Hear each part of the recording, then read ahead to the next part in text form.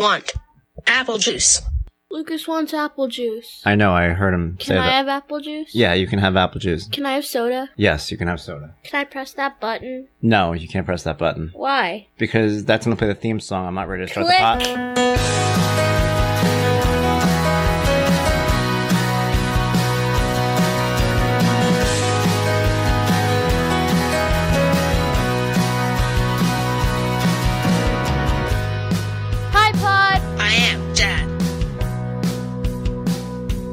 He's not just Hi Dad, he's my dad.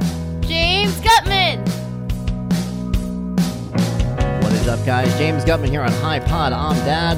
Welcome back to another edition of the podcast. Another rhythmic opening. Bump, bump, bump, bump. Ba-dum, bump. Thank you so much. Once again, it's another Friday. It's the midst of June. It's 2022. Whether you found me on any streaming service, anyone, we're there. Like, subscribe, all that stuff. You may have found me on HiPodI'mDad.com. It's the official website of HiPodI'mDad. All the archives are there, so be sure to bookmark, check it out. 120-something episodes. It's nuts. Been doing this for a long time. And even before that, HiBlogI'mDad.com. 2 new blogs every single week, Monday, Wednesday. Been doing that one since 2017. Lots of sharing, lots of telling you guys about my life, over 500-something posts today. So, yeah, thank you so much for all your support. I can't tell you how much that means to me. It's been a great week. It's been a big week. Kind of week where you buy new placemats and throw out the old placemats. So, one of those, like, toss out the placemats week. Just kind of starting over, feeling fresh, looking for things that you want to fix in your life, and doing that. And both of my blog posts this week dealt with that. Both of my blog posts this week dealt with kind of, I don't know, new beginnings, pride in myself and in my kids. On Monday, I actually wrote one. I wrote one called Some Days My Special Needs Son and I Do Nothing, ... And that's okay. And I loved writing this one for a couple of reasons. First, I got to kind of brag about my kid. I get very excited when Lucas does wonderful things. As you guys know, my son has autism. Sometimes people get confused by what that means. I know some people call it severe autism, however you want to put it. But he's nonverbal, and he does struggle with, a lot of life skills that other people might be, easily handling at this point, especially at his age. He's 11 years old. We took part in the Empire State Games last week. Now, the Empire State Games, for those of you guys who don't know, aren't the Special Olympics, but they're similar in that they're for physically challenged participants to go out there and showcase and run and do different events. And Lucas has been doing this for years. And to be honest with you, I am embarrassed because I never realized the extent of what these things were. I didn't know how important they were. I didn't know what big of a deal they were, and I didn't go to them. They didn't have them last year. But before that, still married and all this other stuff, I didn't understand what they were. This year I did, and I got to credit the person I went with Christian, who's Lucas's best friend. I went with my girlfriend Lauren, who is his mom. She has been on top of this stuff for years. I mean, I've talked about Lauren here before, but Lauren is pretty amazing. I've known Lauren and her son since, my kid was like 2, in the special needs, autism friendly, I guess you can call it, preschool that we were a part of. And I was still struggling with, not accepting my son, but just accepting the fact that we were in an autism school, the fact that this was life, because you're still at that point hoping that one day he's just going to start talking and then you leave. I used to be worried that we would tell people he had autism, and then one day he'll just start talking and then be like, why'd you tell everyone I had autism? Like, I don't know, dude. I thought you did. So you're still kind of dealing with that is he, isn't he type of idea. And as I was, here is this like beautiful woman who has this child in the class, and she's the class mom. Class mom. It blew my mind. I always used to think about that. Like, this woman is the class mom. Like, at a time where I'm still even just dealing with the fact that this kid has this situation that I'm dealing with. So she's always been on top of these events. She's always known things about, what's important and what's not. And she knew it about the Empire State Games. She told me, she was like, you have to go to this. You're going to see. And I'm so glad that I went, because it was fantastic watching him with his class, watching him just be happy. And at one point he was on the starting line to run, and I'm like waving I'm like, Lucas, and I'm waving from the bleachers with my camera to try to get him to get a picture. And he looks over at me, he just walks over. He walks off the track and he comes over to the gate and he just like looks at me. I'm like, hey buddy. And then he looks over, and the head of the special ed department, who he loves, this woman is like a few people down. He walks over to her and just kind of stares at her. I was like so happy, and I was so proud of him. I can't even begin to tell you guys how proud I was of him that day. And then that night we had his first ever sleepover with Christian, where they slept over, which is something that I never imagined he would ever get to do. And again, did a fantastic job. He slept pretty much through the night, woke up in the morning, had breakfast. They played on their iPads together. It was fantastic. It was everything I had hoped it would be, everything I didn't think we'd ever get to do. So we got to do that. The gist of this blog post, though, was to talk about how the next day we did, as I've taught my daughter accidentally, we did ungats. She loves that term. She likes that, and she likes stuna. Those are her new favorite Italian terms. But we did nothing. We did nothing the next day. And there would have been a time where I would have beaten myself up about it, all these things that needed to be done. I got to teach him how to talk. I got to do all this stuff. But some days you don't need to. You just can chill out, and we chilled out. So that's what I wrote about on Monday. So that was an exciting one to write about. Now on Wednesday, I turned the focus over to me, which I haven't done too much. Sometimes I feel weird about it. Write about yourself a little bit. But I also like to write about myself, because I kind of feel like if I'm going to share the trials and tribulations of my son, and at times my daughter, I got to do it for myself. It's only fair, right? So I wrote about some of the things that I've gone through in life. And I'm not a real big listing of my struggles type of person. I don't use it. I know people who do that. They list everything they've been through. That way they could put it in an email and kind of fight with somebody about, you don't know what I've been through. Guess what? Nobody cares, because I've learned, even if you've been through the worst things in the world, even if like a meteor hit your house, as soon as you yell it to somebody else, they don't care anymore, because now they're mad and they have their own stuff. So you turn around, you don't know what I've been through, man. A meteor hit my house, man. And they're like, yeah, well, my dog needs medication, so we're all going through something. And you're like, what? But that's how it works. People don't want to have your problems screamed at them, because they don't care. So I try not to do that. And on top of it, I don't really like to think about what my issues are. I don't like to remember them. I like to just deal with them and move forward. So it was, for this post, it was kind of out of character. And I kind of talked about some of the things I've been through. And I've been through a lot. When I turn around and I look back in time, I had a quintuple bypass at 35 that I could have easily not had. I went to the walk-in. The walk-in at first, they said I was having a heart attack. They brought me to the hospital. The hospital didn't detect I was having a heart attack. They tried to send me home like 3 times. I had this one doctor ask me if I did heroin and Viagra. It wasn't until I insisted they give me an angiogram, which I don't know how many people actually ever do that I went in, they found out that I was completely clogged. And I was told by a doctor that I would have been dead at 40 if I didn't do that. So I think about how easily I could have been dead at 40, which predates all these wonderful things that have happened in my life. I would have been dead before they even happened. It's pretty crazy. I talk about, my divorce. As you guys know, I've been through a divorce.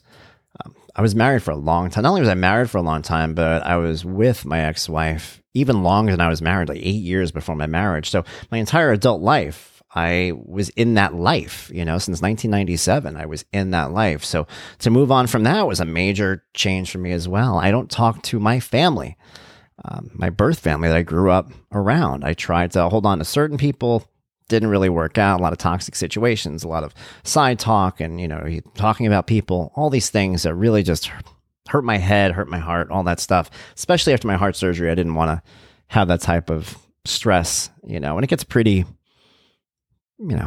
ruthless, to be honest with you guys. There's things that I don't talk about my childhood. I've given you guys a few stories here and there, but my childhood was pretty rough, and I don't share a lot of that. I don't know if I ever will. I might not. I don't know. But there was a lot that I went through. So I had that, and then I had, obviously my son. I know my son's nonverbal. People hear that, they go, "Oh, it's so sad." Yeah, I guess. But that's something else that people would use as something to be sad about. I've had friends die. My best man from my wedding died. My best friend growing up died. This girl I was best friends with in elementary school died. And then a slew of other people, like a disproportionate amount of people have passed away. And I've dealt with that. And that's been very difficult every single time. Diagnosed bipolar a few years ago and dealt with that. Now, I wrote about it on Wednesday for one specific reason. And that's because I haven't let these things stop me. And I know that people often say to you when they hear what you've been through, like, you're so strong. How'd you go on after that? And I always kind of found that to be kind of a strange question, because you don't just die, like if something bad happens in your life, like, my son's diagnosed nonverbal, something that people hear and they think that should be like the final straw for a person. And it's like, I don't really understand what you're supposed to do the next day, because you have to keep living. Are you congratulating me on not killing myself? That's a really weird congratulations kind of a thing. But as I've gotten older and as I've, thought about it more and more, I kind of get it. People give up life at a certain point. If you go through something terrible or something that you perceive to be terrible, you can just stop going out, stop trying, stop, making achievements, stop showering, whatever you do, you could just stop doing anything and just give up. I'm done. Life is too hard. I'm just going to live on the couch. I'm going to just deal with it this way. And people have done that. And I think about it, and I know that I could have done that. I could have done that after the heart surgery. I could have done it after the divorce. I could have done that after the diagnosis. I could have done that after the deaths of friends or not talking to my family. All these different things that I could have used as a springboard to just kind of give up. And had I done that, I wouldn't be where I am today. And today, I'm happier than I've ever been in my life.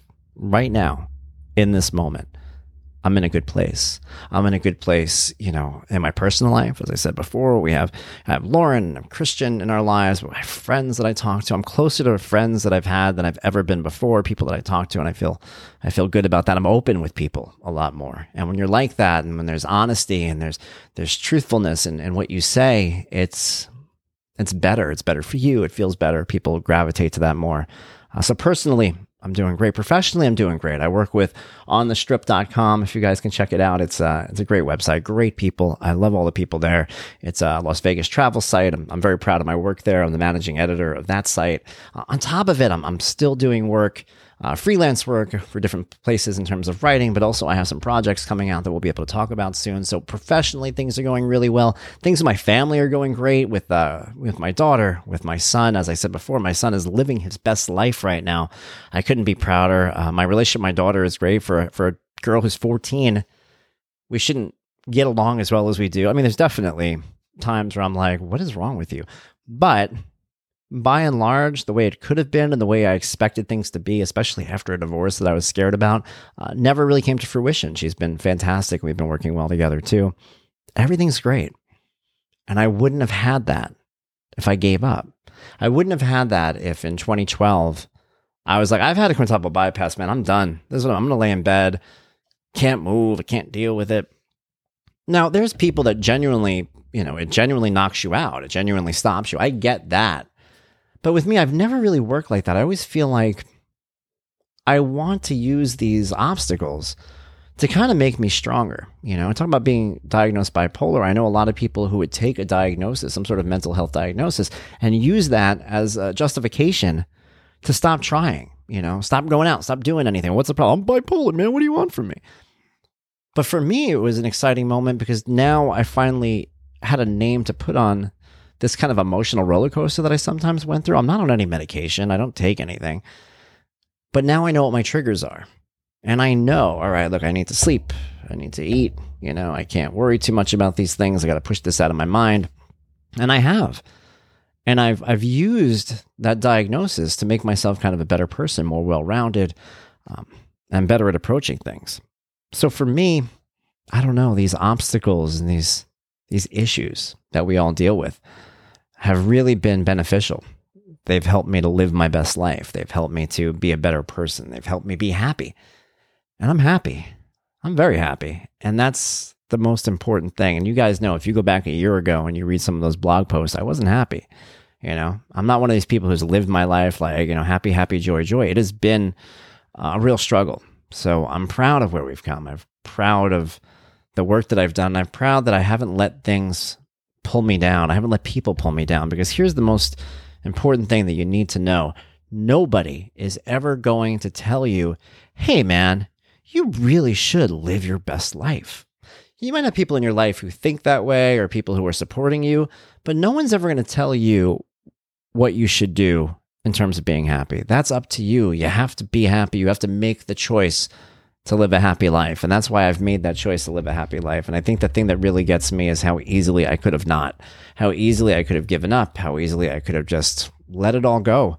I know people who've done that. I've seen people do that throughout my life. I've watched as people do that and kind of, relish in this excuse that they've been given by the universe. But there is no excuse. My son isn't an excuse. My mental health is an excuse. My heart is not an excuse.